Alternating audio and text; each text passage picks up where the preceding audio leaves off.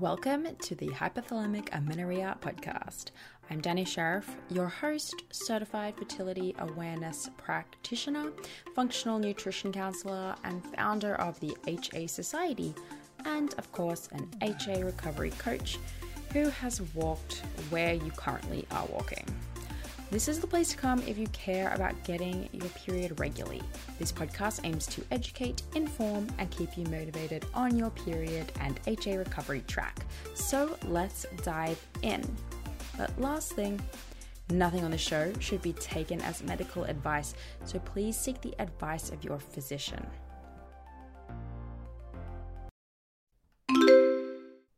Hey, are you trying to recover and maybe even fall pregnant naturally? I thought that might be you. And if so, we have created our best ever yet resource for you. Totally free. This is a masterclass. I've called it my masterclass because I have put everything into this, right? This masterclass is designed for you if you have HA or have had HA and are dealing with suboptimal cycles and you're serious about restoring those babies to full optimization and you want to create the ideal foundation for a pregnancy. This is going to be for you. So, in this masterclass, I'm going to provide you a lot of things, including a lot of case studies, mine, Ashley's and Mishi's, as well as lots of our past clients and what their challenges were and what they had to do to overcome it. And we cover a really wide variety of types of cases of HA. So everything from primary amenorrhea and missing periods for years and years to short-term amenorrhea and what we did to handle that situation as well, and how long it took these people to go from HA to pregnant with this system, and how long it took them to go from HA to ovulating, of course, with this system. So lots of information, lots of case studies, lots of stats. We go through why this is not a weight gain plan and how we actually divide you into phases, the 3 phases of HA, and determine what your starting point is so that you have a good idea of where you need to start with your actual changes and lifestyle and nutrition changes. We even cover questions like HA and people with a normal BMI and recovery for people who have had HA for too long. There's so much in this 60-minute masterclass. Yo, I'm impressed. And at the end, I'll also be running you through how to get a free HTMA, hair tissue mineral analysis through us, which is a part of our process for recovery and preconception clients that we're happily going to give you for free $99 as a massive thank you, of course, for joining the masterclass. So go to thehasociety.com/masterclass or head to our website and you'll find a link for it and find when the next available presentation is going to be. That's thehasociety.com/masterclass. Hi, everyone. Welcome back to the HA podcast. We have a recovery story today, and I'm excited to bring this story to you guys. I feel like I've known Lena now. How long have I known you for now? I think you've known me for some time, maybe half a year. Yeah. Yeah, like definitely 6 months minimum. I think since June last year. Okay, yeah. So it's been a while. So I've gotten to learn so much about Lena and watch her story. And it's not like every story, it has its own up and downs and trials and tribulations. So now that she has had a number of recovery cycles, I wanted her to come on the story and kind of come on the show and tell her story. So welcome, Lena. I'm so excited. Thanks for having me. It's my first podcast ever. Yes. And it's always been a dream of mine to participate in a podcast. And today's the day. So yeah. Yeah, you're like, one day I'm going to be on a podcast. I don't know what for, but I'm going to be on a show somewhere. I like that. So would you do us a favor and start by telling us like who you are, where you're from, and then kind of dive into where your experience with periods and missing started. Of course. So my name is Lena. I'm 25 years old. I'm from Germany. I think most Germans can hear that. Yeah. I got into lifting pretty early, I think. But yeah, let's oh sorry, something in my throat. Let's I think start at my pre-teenage and early teenage years. I think that's oh my god. Yeah. Well, I've like never heard you cough. Are you nervous? Is it like a nervous I'm cough really or you nervous sick? and Yeah. I think. All good. Well, don't be, because every single person listening is a friend. They are all like, yes, tell me what you know, because we need the advice. Yeah, true. So let's do it. Let's hope the frog in my throat goes away. Yeah, so let's start at my early teenage years. I think I've been a bit overweight at the age of, I think, 11 or 12, but never health threatening, So I was never obese or something like that. I just felt like I never was one of the beautiful or popular girls. That's the thing that's been always bothering me. It was pretty hard for me to accept because I always thought I'm not good enough. I always thought I gotta lose weight. I'm not skinny enough. I'm not pretty enough. All that stuff, and I always felt like I didn't fit in, which was pretty hard too. So yeah, that's when I was 11 or 12 or something. A couple years later, I think maybe at 14, 15, 16 years, I lost weight naturally without doing really much. So it just came off. And then I had a normal, healthy body and was at a healthy weight. I always loved food. I was a good eater, and everything seemed to be fine from the outside. But yeah, that's where it all started because at the age of 15 or 16, I joined my first gym. I always wanted to lose more weight to be finally skinny and like all the other girls, whatever that means. Yeah, I did mostly only cardio, and I tried to eat only the calories I burned in my cardio sessions, which is just crazy. So I tried to only eat 200 or 300 calories for dinner every day, and a lot of the evenings I only had like a protein bar and a little something, which clearly wasn't enough because I still was growing and everything. And yeah, but I tried to eat as little as possible because I wanted to lose weight, and I was like, everyone tells you if you want to lose weight, you need to eat. You don't need to eat. You got to stop eating. So that's the first thing you learn, I think. And yeah, so I lost weight, and I received a lot of compliments because I looked better and I got more skinny, and people were like, "Oh my God, you changed, and oh, you look so good," and everything. And that encouraged me even more to lose more weight. But I think all the girls and all the women who've been in my place or are in my place, they know that it's just never enough. You're never happy in your body, and it always gets worse. It always gets worse, and you're still feeling fat or too big, and all the stuff you're telling yourself. And I still felt like I'm never gonna be good enough. It's just not for me. I need fixing. My body isn't good enough. And so down the road, I got scared of food, and I was terrified of gaining weight, and I was always chasing like the lowest number possible on the scale.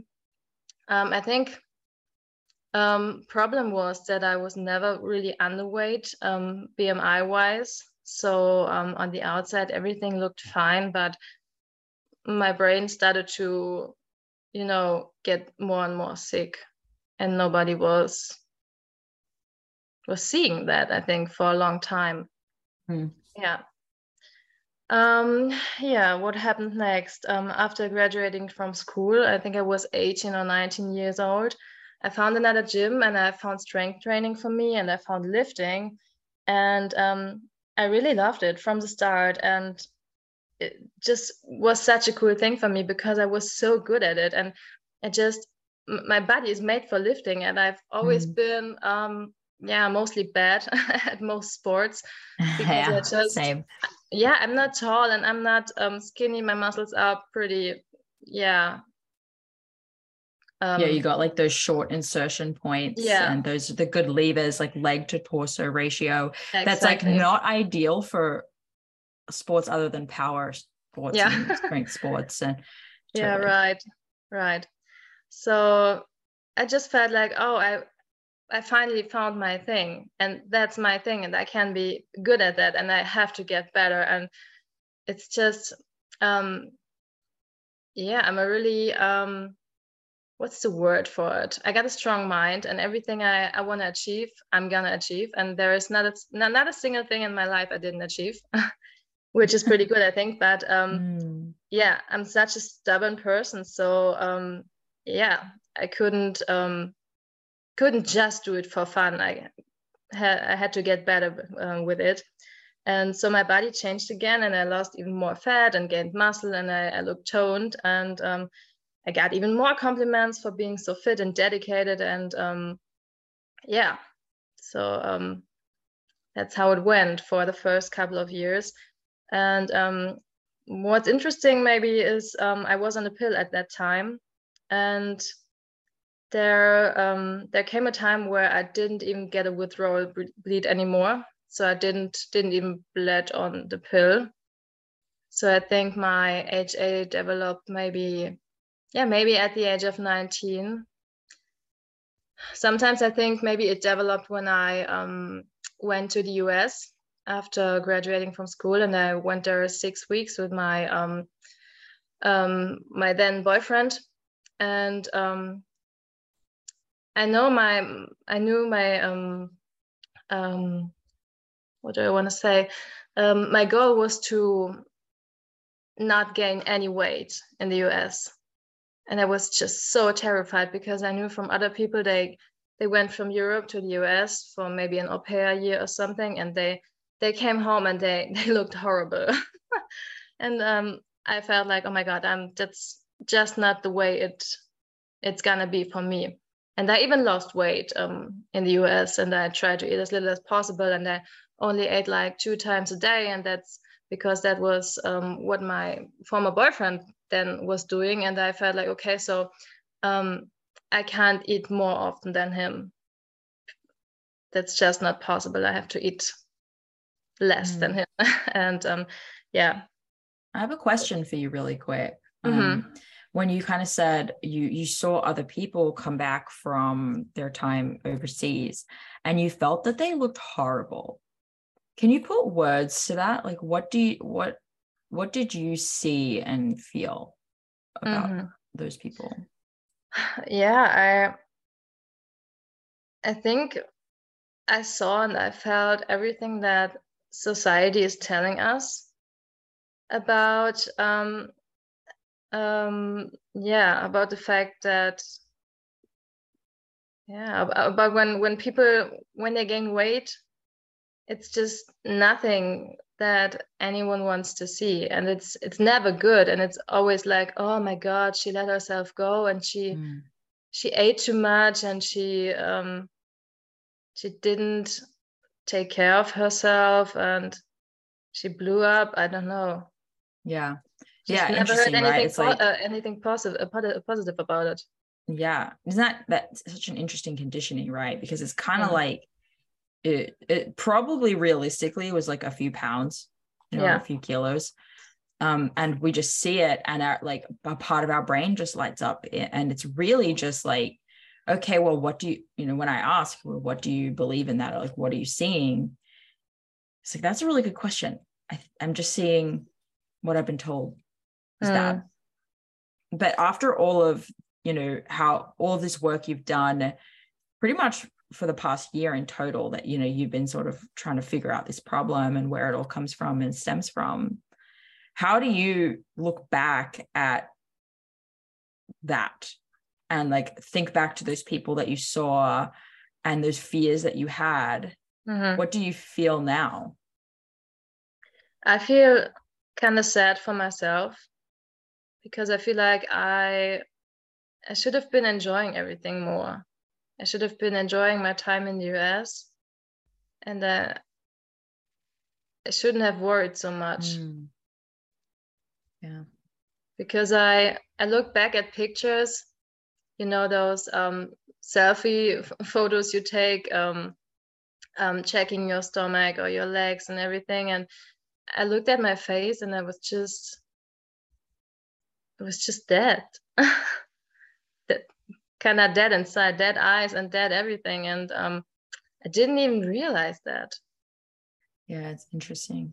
Yeah, I bring it up just because it made me think like how much sometimes a few pounds, just like chilling out about a few pounds or a few kilos, just like lets you live such a fuller life. And that transaction, if you will, is totally worth it. But we feel so much pain around it. Okay. Well, I'm sorry to interrupt you. I thank you for pausing there with me. So where were we? That you had come home? Yeah, I came home from the US, and shortly after I got together with my now boyfriend. We're still together, luckily. And we met in the gym, I think a year earlier in the summer or something. And yeah, we trained a lot together, and he's been training a lot. And I think at that time I've been in the gym 5 or 6 times a week, and I counted and weighed every bit of food. And yeah, I think I was always in the caloric deficit, and I was still getting stronger at my lifts and everything. So it wasn't optimal, I think, but yeah.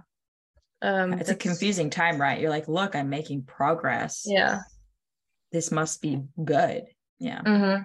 Yeah, and I even started working in the fitness industry, and yeah, that wasn't good too, because I think that it's a really toxic industry, and it puts a lot of pressure on you, and I put a lot of pressure on myself because I always thought I gotta look a certain way, and I gotta eat a certain way, I gotta lift a certain way, I gotta train a certain way, and I felt like people were always looking at me and always I was getting a lot of compliments, but I wouldn't have been comfortable gaining weight in that environment.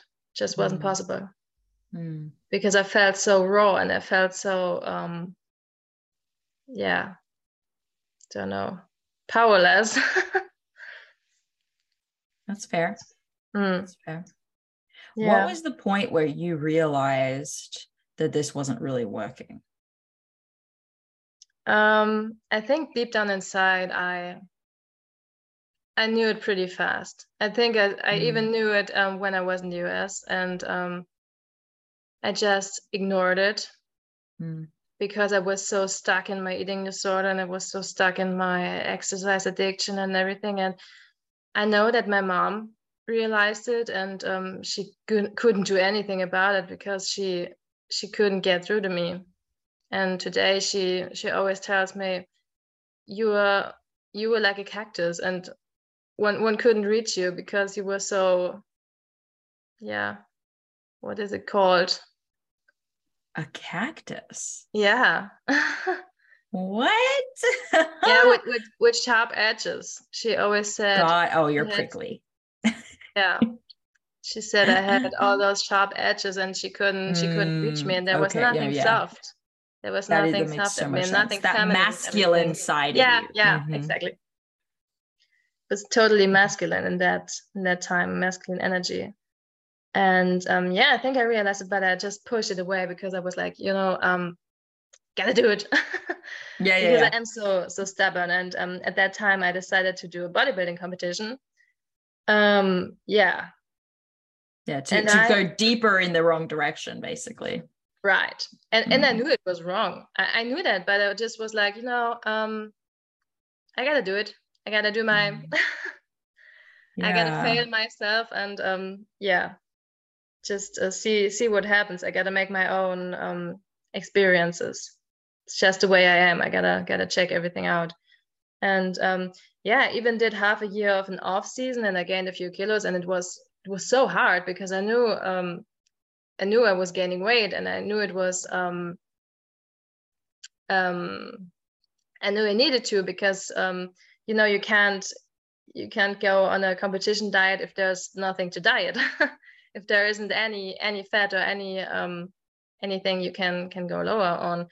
And I gained a few kilos, but I at that time I never got my period, not even at that time. So still wasn't enough, and I was eating about, to name numbers, 2,500 calories, or sometimes even closer to 3,000, and it still wasn't enough. Yeah. Why do you think that? I think because I was so active. I trained so much, and I was always like running around, and I couldn't sit still. I was like, just like the textbook anorexic that can't sit down. I was always running and fidgeting and couldn't sit still. Yeah. And what's funny is that as a child, I always was, I loved reading, and I still love it, and I'm reading a lot today again, luckily. But at that time, I couldn't even focus. I could never focus on anything. I feel It was that. so hard. Yeah. It's like we don't actually realize how it's changing our brain chemistry. Mm-hmm. Like the behavior and the lack of estrogen, the increase in anxiety, the inability to focus, and then like it's perpetuated by feeling like it's helping us, but fidgeting, some people will fidget because they like that it keeps them moving, keeps them burning calories. So it's all just perpetuated, which can be really scary because you're like, okay, now that's how it becomes really hard to get out of that loop. And it's like, that's how we dig ourselves deeper. So I'm really curious about like how you got out of that. Yeah. I think it always gets worse before it gets better. So for me, that was the case. I did my competition, and I did really great at it. And then there was a time where I really loved it. And looking back, I don't know if I really loved it, but I think it was necessary that I did that. And I don't regret anything. And it was a time that was necessary for me. And sometimes I look back at those pictures, and I'm really proud of myself, because I know what I did was great, and I did good, and I placed third one in my class.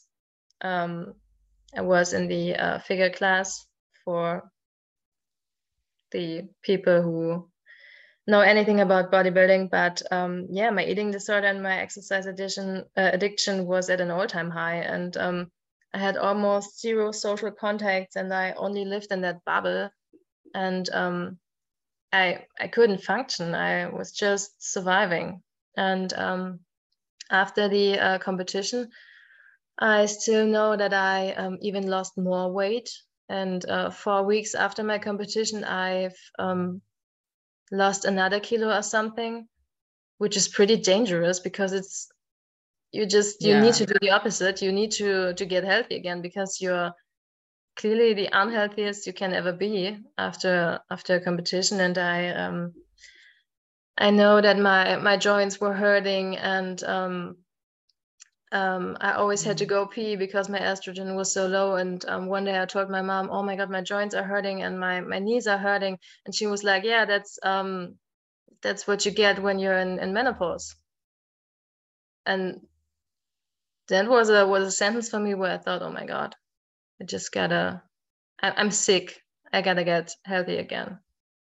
I gotta do something." And but it was just so hard, because I was in that loop, and I think I got up in the morning and I walked for half an hour. I went to work. I didn't have breakfast. I had breakfast after working a couple of hours, and then lunch break I was walking again, and after work I was training. I was working out, and after working out I would go out again on a walk, and it was just like crazy. I was just running all day, but never getting anywhere, and just running away from my thoughts, from my life, from my feelings, from everything, because I feel like the only thing I felt like I could control was my body, and was the way I ate. Yeah, wow. That is quite a moment, right? Like, oh, this is, my body is shutting down, or like telling me it's not happy, and I'm still walking and dieting and working out, like while I sit with this information. But at some point, because I think by the time I met you, you had already decreased exercise quite a lot. Yeah. So what were your first, so what made you say, okay, I'm gonna make some changes? Yeah. I think it was in spring of 2020, when the COVID pandemic started. We couldn't go to the gym for a bit of a time, and so I naturally started training less. And I think I went from 5 days to 4 days a week, which is still pretty intense. I know that now, but I just couldn't do a bigger step. And I think in March 2020, I found the book No Period, Now What? And I knew I had to change something. And I knew that before, because I made myself that promise before I went on this competition prep, that I would take care of my hormonal health after the competition. That was my promise for myself. But it was just something I kept, what do you say? I just put it on the corner for a moment and delayed it. Yeah. But then I found the book, and I read it in about 1 or 2 days, and I soaked everything in like a sponge or something. And I made slight changes, and at some day I stopped counting calories. Yeah, at some point, and that was really hard, because I counted calories for so many years. I just knew. Yeah, was that you probably kept like mentally counting them? I think I did that a long time. Yeah, I think I stopped counting calories in July or something of 2020, and I calculated them in my head for another year. That's realistic. Yeah, I actually love this point. This hasn't come up on the show much, but this is really realistic. People who have counted for a long time, it's so common to find yourself like just sitting there adding up your lunch and breakfast, seeing where you're at kind of thing in your head, and doing it all the time, and like getting into bed at night and like recapping in your head what you ate, and like waking up in the morning and kind of thinking about like what you ate yesterday and like what you should. It's like such a strange phenomenon, but it happens, and it goes for quite a while. And that can be a difficult thing to get out of. Do you find yourself still doing that, or were you able to stop doing that? I think at some point I just stopped, and today I think I'm just doing. I don't do it anymore. No. Yeah. You just kind of get over it. Like it's actually really hard to do. The skill, of calculating your macros, it does go away. But also I think the main thing is that it stops serving a purpose. You're like, okay, I'm calculating it, but I'm no longer doing anything with that information. I don't need that. I know, what I bet it's like kind of connected to when you have new goals, like, hey, we're building your meals like this. You're going to focus on that. You're going to like, now counting calories doesn't go with those new goals that you're working on. And to be honest, I don't want to know. It's the same with my weight. I don't want to step on the scale. I don't want to know, because I know at this point of my life, I'm not able to do anything about it because I know my health comes first, and Mm, I'm still healing and everything. And what what does this information bring me? mm. Nothing but struggle and Just pain makes and it all more sadness. confusing and Yeah, loud and mhm. just it doesn't change anything. So why would I know? Why would I get to know something that doesn't change anything for me? So. Yeah. Well, there's like this is more relevant to the rest of your story, but we'll wait till we get there. Okay, so you started making those changes. You had eaten a fair, you had increased your calories, I think, to like 3,000 some days. You were still active, but then you decreased down to like from 5 days to 4 days. Yeah. Um, and it wasn't really working, I suppose. Yeah. Yeah, it wasn't really working. That's right. Because I feel like I was half-assing recovery for like, yeah, maybe a good year, Mm, maybe more. Because I still got stronger in the gym, and I was doing like 130 kilograms mm, of hip thrusts, which is a lot. yeah.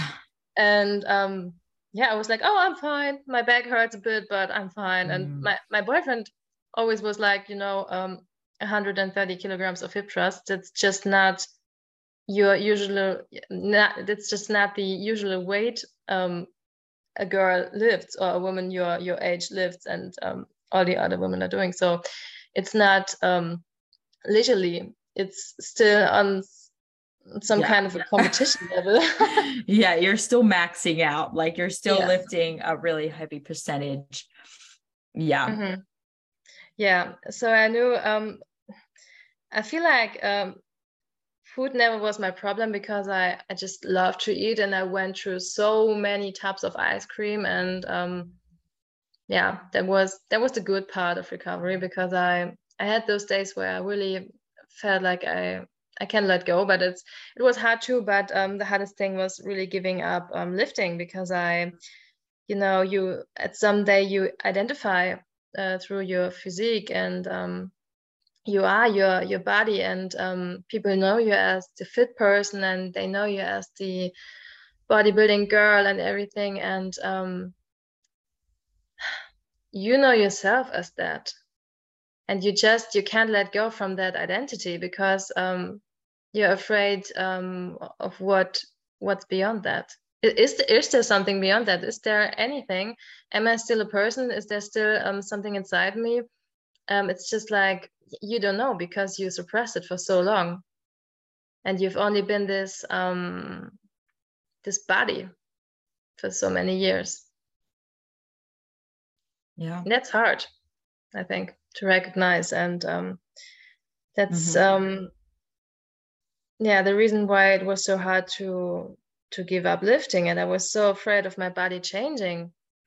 And yeah, so one day I was just like, so let's give it up. And I had taken a longer break for, I think, 8 weeks or something. And after those 8 weeks, I think it was at the end of 2020, I was experiencing a bit of spotting, and I was like, oh, okay, it's working. It was the first progress sign I think I saw. But after those 8 weeks, I was like, I'm fine with lifting. I gotta start again, Mm. because I was so afraid of my body changing. And yeah, but it just didn't work. And I witnessed all those women getting their periods back, and I don't know how many times I've read, oh, I got my period after 5 weeks, and I was like, oh my God, I'm Mm. doing this for 1.5 years. And I wanna bring that up for every woman who's still in this process. Hey, do you know what your blind spots are? As in, do you know what it is, what the thing is that is holding you back from getting your period back? Look, it could be an absolute plethora, cornucopia of things, but in our practice, the first place we tend to go is what behaviors and habits do you have around food that you may be still doing? And these are called blind spots because we just don't necessarily always know that they're an unhelpful habit, or that it's something that we're doing, whether it be a subconscious or conscious need to control our food or our body, or whether it be something that you've just done for so long that it feels normal and like a preference even.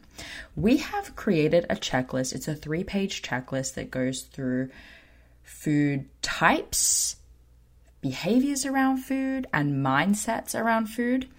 And what you do is you go through the lists and you check off and you see which ones are you doing, whether it be daily, weekly, monthly, quarterly, and how are they potentially affecting your recovery today. So it's a really simple checklist. It's just 3 pages. You go through it.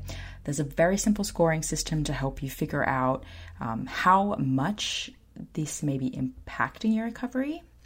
And it's just an insightful thing for you to do to help you reflect, and then you can journal about it, or you can learn more about it and just start really working at any of the boxes that you checked and understanding that they're playing a role in your recovery. So to get the checklist, all you have to do is go to thehasociety.com/blind spot, and we'll send it straight through to you. You can print it off and you can check on it every now and then. I always recommend a reflection point every 4 to 6 weeks. How are you going? Are you still checking that behavior off, or have you systematically kicked it to the curb? So check it out. It's thehasociety.com/blind spot, and it will be waiting for you there. This thing took me 2.5 years, and it was the hardest thing I've ever done. I've never done anything harder in my life. And I'm not lying. It's yeah. Wow. It was a really hard thing for me. And I think I gave up lifting in the middle of 2021 for good. And I was like, okay, let's get my period back first. I don't know how long it will take, but I will wait it out. And I went through fall and through winter and through spring, and still nothing happened. I had your usual signs of cervical mucus and everything, and I gained a bit more weight, but I think the important thing is that I still was in my comfort zone. Yeah. And never there were still some things you were doing that kept you comfortable. Yeah. Mm-hmm. Yeah, I was still walking a lot, and I did yoga, and I went bouldering, and I didn't eat any full fat products. I still ate light fat cheese and everything, and I didn't cook with oil, and I think my fat intake was pretty low, and I was still eating very clean. I think that was a big part, and I couldn't really eat snacks. So I think I usually had one snack, but not more. And that was kind of a hard thing for me. Mentally, and, you just uncomfortable with snacking. Yeah, I was just uncomfortable with eating when I wasn't hungry. Yeah. I just couldn't understand that I had to eat when I wasn't hungry. And that took me so long to understand that for many women, they have to eat when they're not hungry to get their periods back and to be on an optimal level hormonally, I think. And so in May 2020, I went on a 2-week-long hike alone through Portugal and through Spain. And alone, by yourself? Yeah, by myself with my I did not know that. Yeah. Okay. Wow. All right. It was cool. But I met a lot of people, so I was never alone. But right. It was a cool adventure. And I think the last day when before I got back to Germany, before I went on my flight back home, I was like, oh my God, there's something I gotta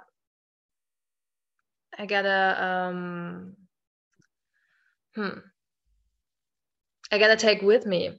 There's something, an experience or some wisdom. There's some wisdom I gotta take with me. And what's that wisdom for me on that 2-week long hike? And what's the thing I'm going to learn about myself?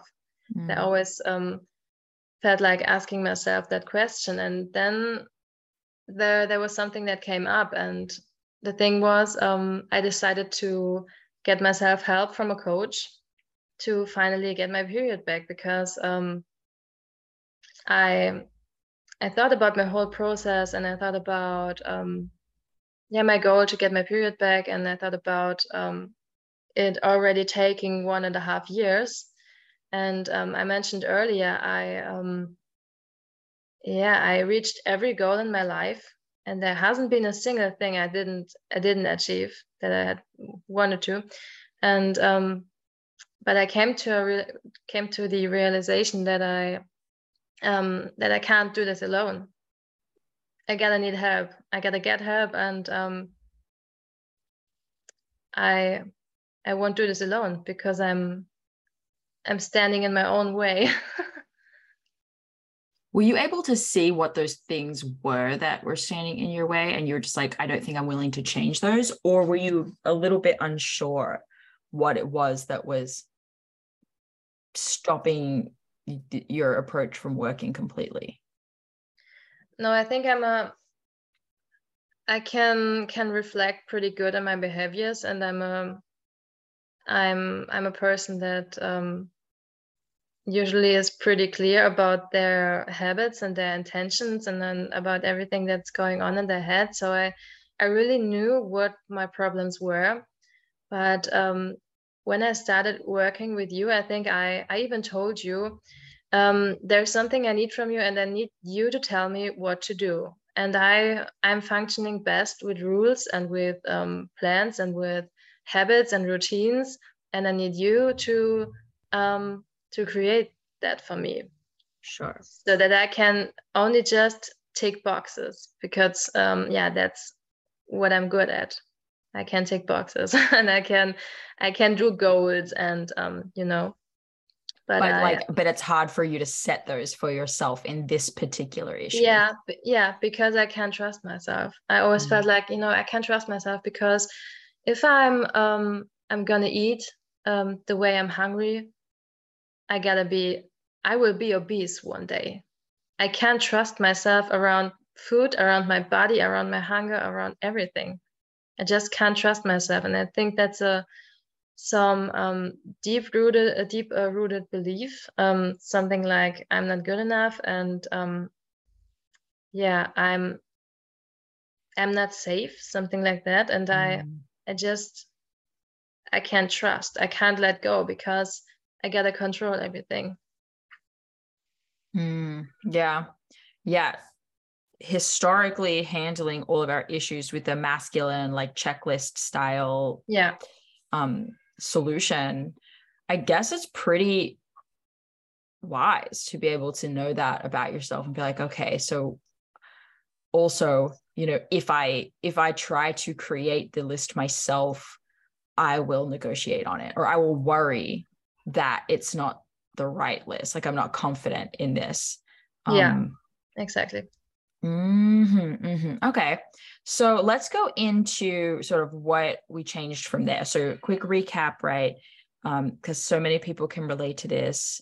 We got HA and we tried all of the ways we're comfortable with, that are sort of low-hanging fruit or easiest to recover, and we're making some progress, but at some point we're stagnant and we're self-reflecting and we're like, okay, this is probably not something I can figure out being accountable only to myself.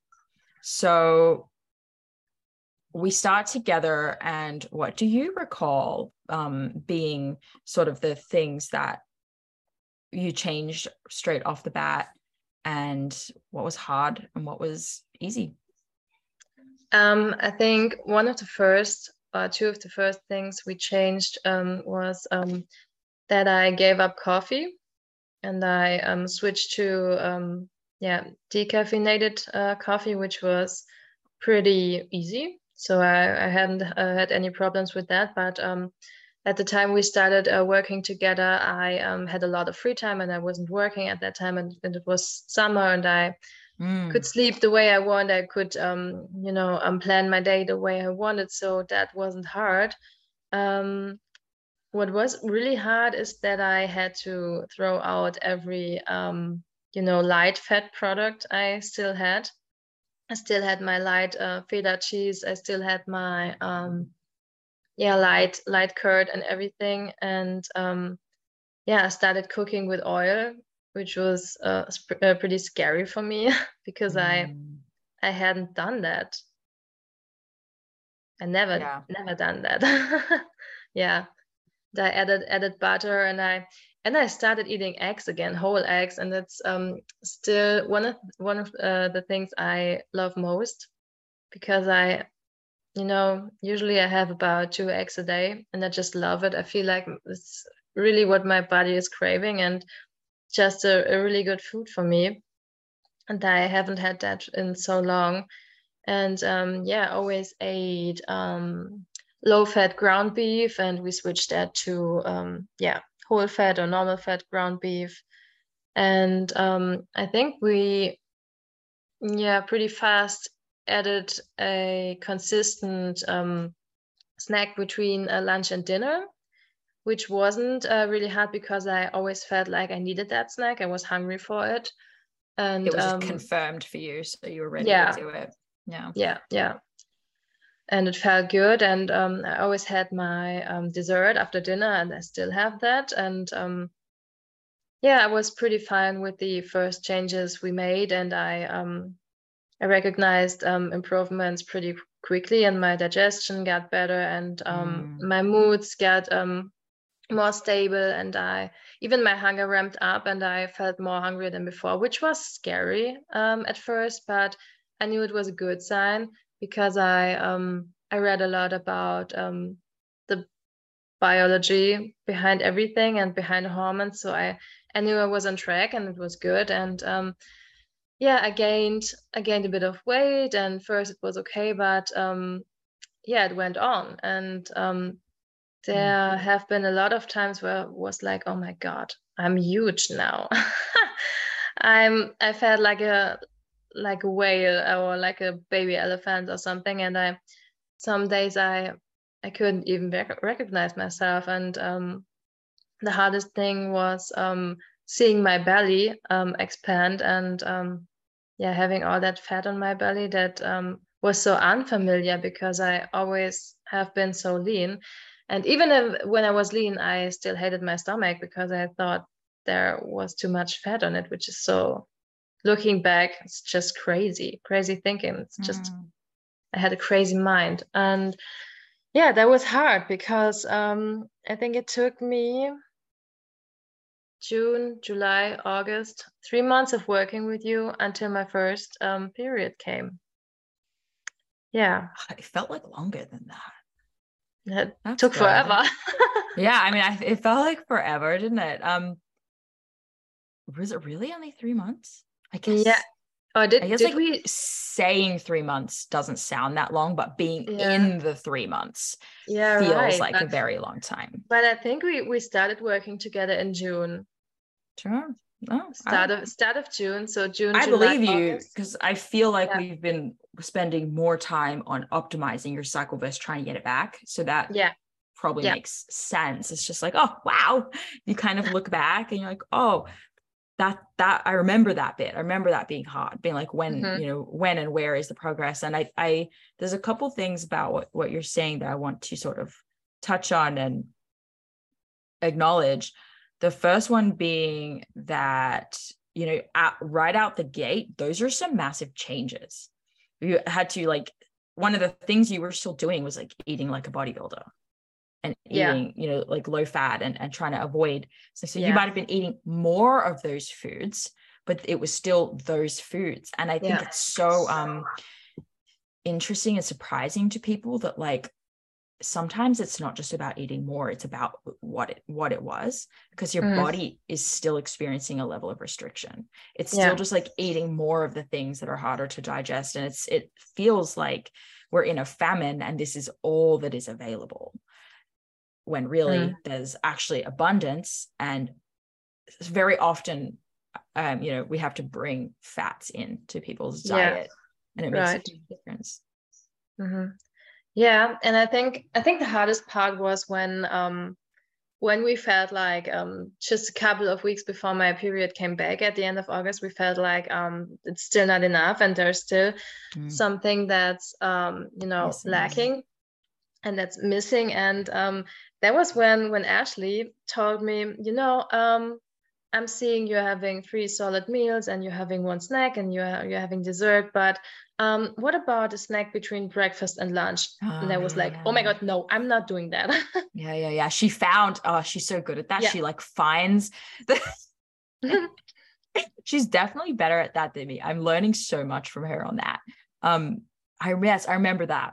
I came back from vacation and you added a stack in. Yeah. And then boom. Yeah, and I hated it. I really hated it. And I was like, no, I don't need it. I don't need it. I'm not hungry for it. I hate it. And I won't have it. But I started to have a banana and some almond butter or something between breakfast and lunch. And some days I felt like a newborn or something, because I felt like I was eating every 2 hours.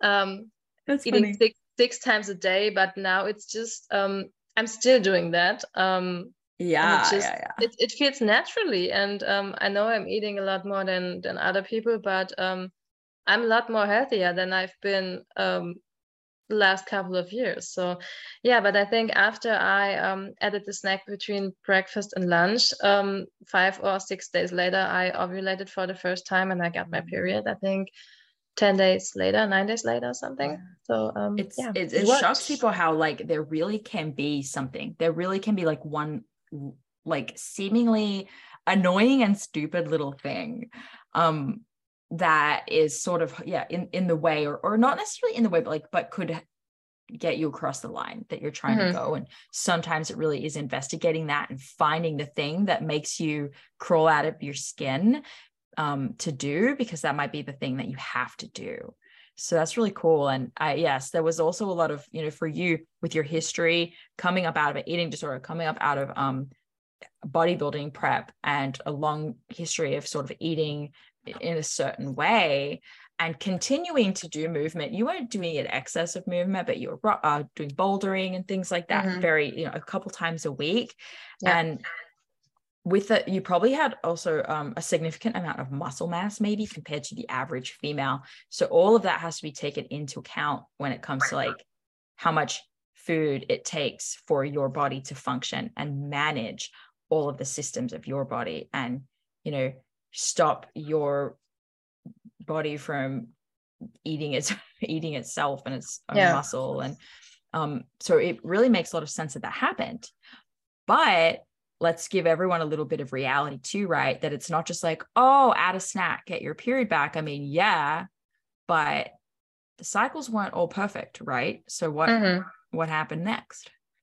What happened next? I think my first recovery period was ovulatory, and I was pretty happy about it. And I picked up lifting straight after I got my first period. And I mentioned earlier, I'm not a person of regrets. I don't regret anything. But if you are currently in the place of getting your first period back, don't go straight back to lifting. Don't do it. I think it would have done me better if I had waited another couple of weeks, because my body was still getting used to cycling. And I just went back to lifting, and I just can't do it leisurely. I started slow, and I really tried to keep it more slow, and to keep a more slower approach. But I'm just not that kind of person that can do half a workout.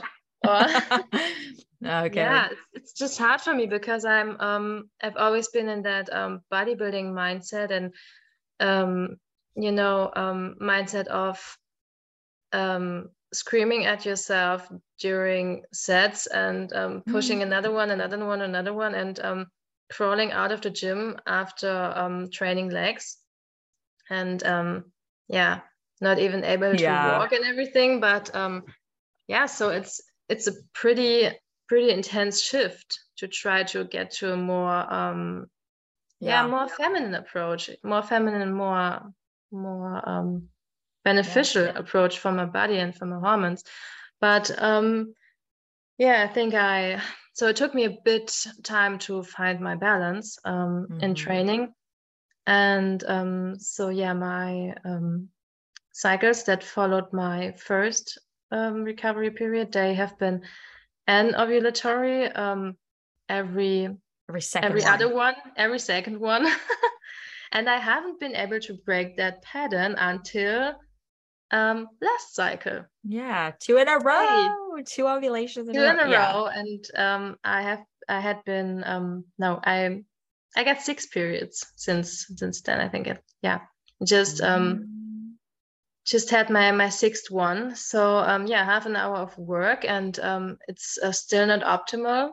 And I think my progesterone is still a bit low because I'm noticing that the temperatures in my luteal phase they could be a bit higher, and even in follicular phase they could be a bit higher. But yeah, I'm still trying to figure out if it's just my body, because I can see a rise when I'm ovulating. But yeah, I don't know if I can maybe optimize something, but time will tell.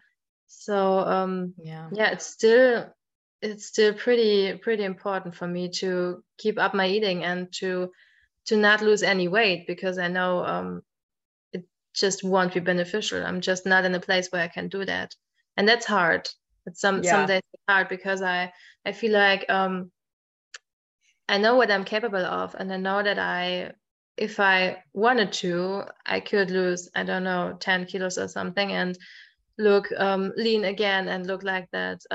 Yeah, like a bodybuilding woman again. Maybe not in half a year, but maybe in a year. And I know I did it once, and I know that I could do it again. But there's another There's a voice in my head. cost.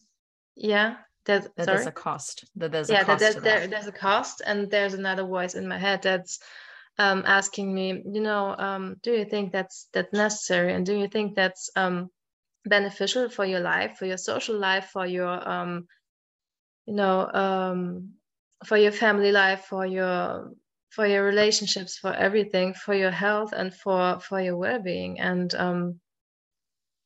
if I'm honest with myself, the answer is no. I just Yeah. don't need to do it.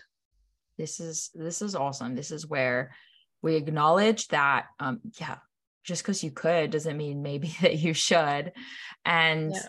yeah, there's that voice that's gonna say, hey, like remember how good it was, like remember the praise and the acceptance and the love. Like we could do that, we could go back to that. But you did that back in a time where you at least chose to have your blinders on, to like we all did this, I did this too, to like that it's not just it's not without consequences, right? Like we just think it's just good. And now too much. And the reality is, having seen how sensitive your cycle is, most people don't just go straight into perfect cycles. And you follow that pattern too, right? Like there's still work to be done, and there's still signs that the body is like kind of tiptoeing out of hiding.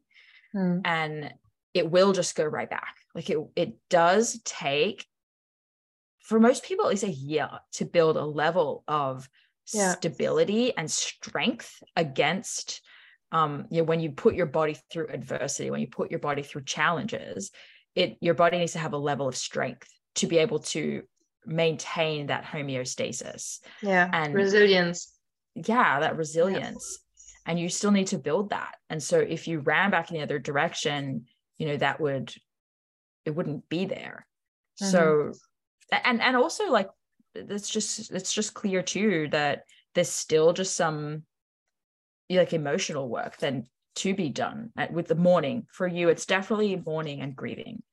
the hard work that you had done, the potential to go back to it, like wanting to go back and do it again and desiring that and not being able to, is a time to mourn and grieve. Yeah. And that's okay. Yeah. You're in process. Like as I speak to you right now, you're in process. And I just know that if we had you back on the show in another year, I think you would even be, you would have different experiences and different perspectives to share. And I think it's still a time to reflect on on the time where I was lean and where I was quote unquote desirable, and where I had that fitness optic body and everything. But looking back, I did not feel more loved at that time. And I did not feel confident, and I never loved my body. And I think objectively my body doesn't look as good as before, but I'm just so only happy objectively if you have a certain definition of what looking good means, because I think that you would say my body looks healthier objectively. Definitely. And but does it fit the bodybuilding mold? Does it fit like society's like leaner is better mold? No, it doesn't.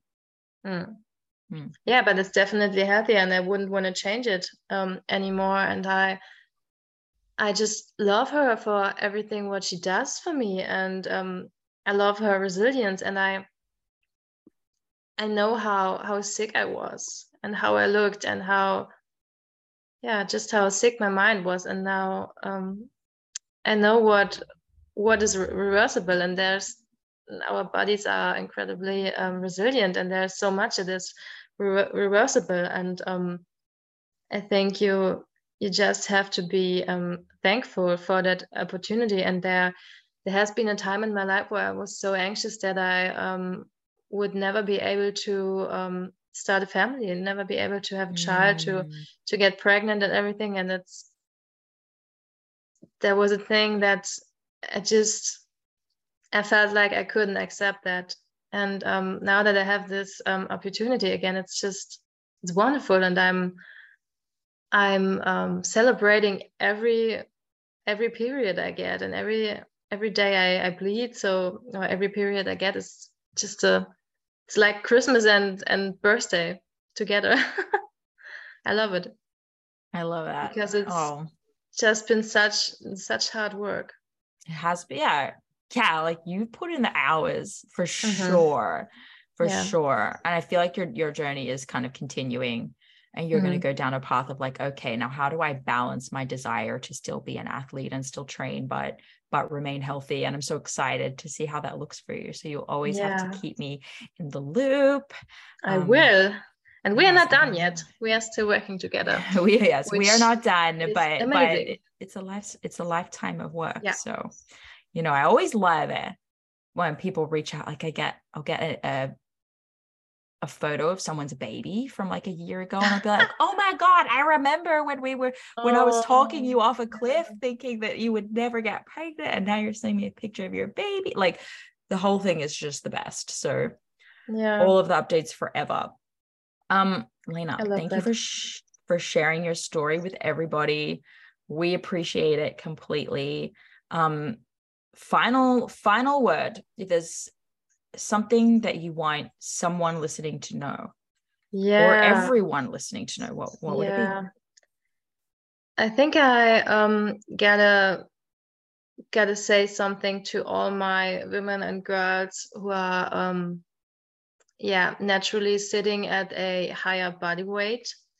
And I always feel like I needed to know that, and that was some part of the reason why I started working with you, because you are more like my body type. And I feel like there are a lot of practitioners out there, eating disorder practitioners and HA practitioners, that are I feel like they are so small. And sometimes I think they don't look recovered because they are still so small. And I'm just sitting on a higher weight genetically, and I always had bigger legs, and they've never been thin, and I always wanted to have long, thin legs, and it's just not for me. And it took me such a long time to accept that.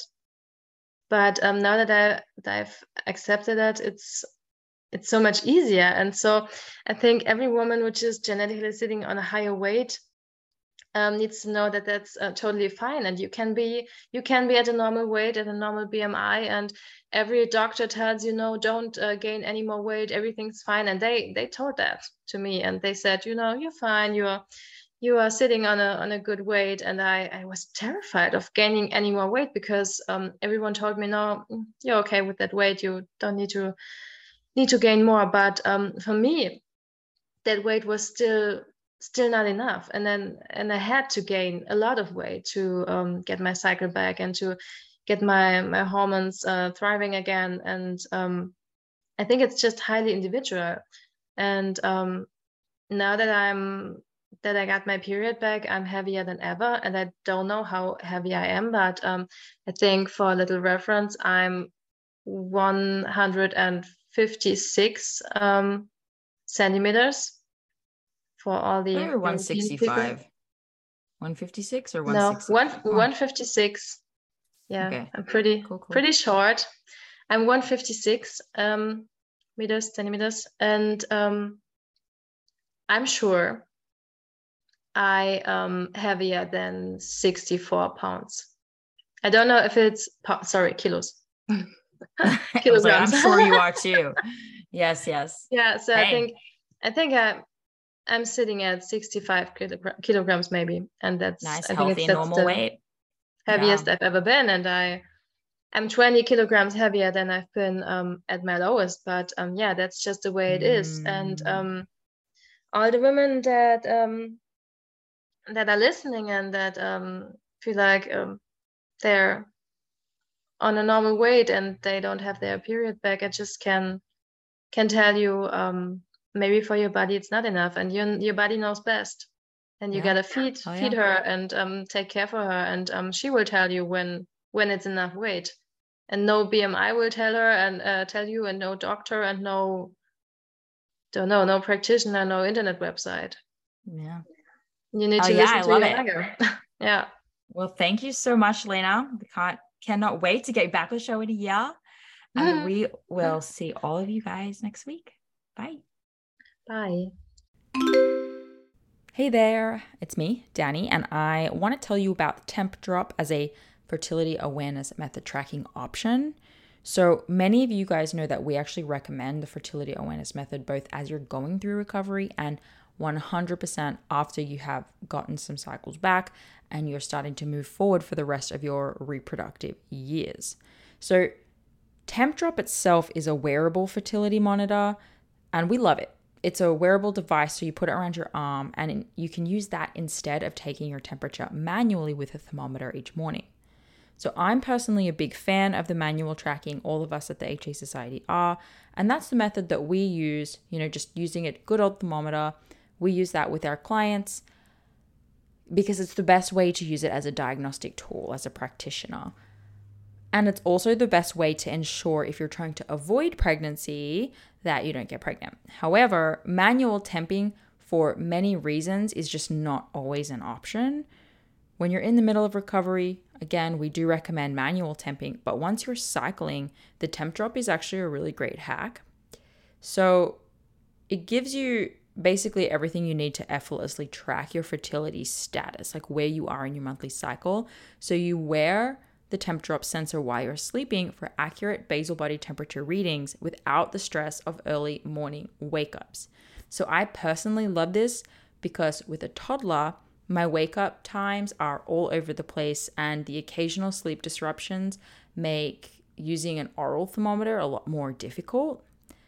So Temp Drop's accompanying charting app enables you to track an array of symptoms alongside your basal body temperature. This includes tracking your cervical mucus if you've been using OPKs, and then it also gives you sleep insights too. So you can combine these fertility signs all in one place, and that will help you identify your fertile window, confirm ovulation, plan for your period, and if you're trying to get pregnant, identify whether or not you are pregnant. So whether you're trying to conceive or avoiding pregnancy, or you want to chart for health reasons like HA recovery, making sure your cycle's not slipping back in the HA direction, Temp Drop makes fertility awareness accessible to all women, even if you don't have regular cycles or sleeping patterns. So track your ovulation in real time with the Temp Drop, and we are lucky enough to have a 15% off code. So if you go to their website, they're usually having a sale, but you can stack this code on top of the existing code. So just go to tempdrop.thehasociety.com and use the code AFHA Society. I think too, if you just go to tempdrop.com and use AFHA Society at the checkout, that will work too. So happy temping and good luck. This episode is brought to you by Grassland Nutrition beef liver capsules. Did you know that in terms of nutrient density, beef liver actually blows vegetables and fruits out of the water? If you're a client of mine, you have already been instructed to eat beef liver either fresh or in capsule form. I recommend it for anyone and everyone who is, of course, dealing with amenorrhea and fertility challenges out there, but I may even recommend it for just everyone in general. Get your husbands on it, get your partners on it. If you have a history of HA and add on top of that maybe a history of the pill, maybe you've been pregnant before, through treatments or other, your body's been through anything, you're absolutely 100% dealing with a nutrient deficiency of some kind. And while it's true that testing is going to be the best way to understand those exact deficiencies, eating nutrient-dense, real food is going to be one of the most important next steps that you take with or without testing. So I've been using and recommending Grassland Nutrition beef liver capsules for years now. And the capsule form makes it so easy to get your liver in every day. And I appreciate the transparency of this product in particular above others. So in case you're wondering, it's completely natural. This is freeze-dried beef liver in capsules. It's organic, it's made from Australian beef, and my favorite of their products is the liver with kelp because of the iodine from the kelp, which is important for overall thyroid function, which is often low in women with underperforming hormones. So rather than eat seaweed snacks every day, I get to take this beef liver with the kelp for my iodine. So if you're recovering or working on a fertility journey right now, do not skimp the nutrient-rich source of beef liver. Get 10% off your order with the HA Society and support your favorite podcast along the way. They ship to most countries, so you should be covered. Just go to grasslandnutrition.net and use HA Society, just HA Society, at the checkout for the 10% off. That's grasslandnutrition.net with the code HA Society. Thank you so much for listening today, guys. Please subscribe to the podcast, and if you could head to iTunes specifically and leave a rating or review, that would help so much because it makes it easier for other people with HA who are Googling around to find the podcast really easily. So if you do that, you're doing a service to all of the women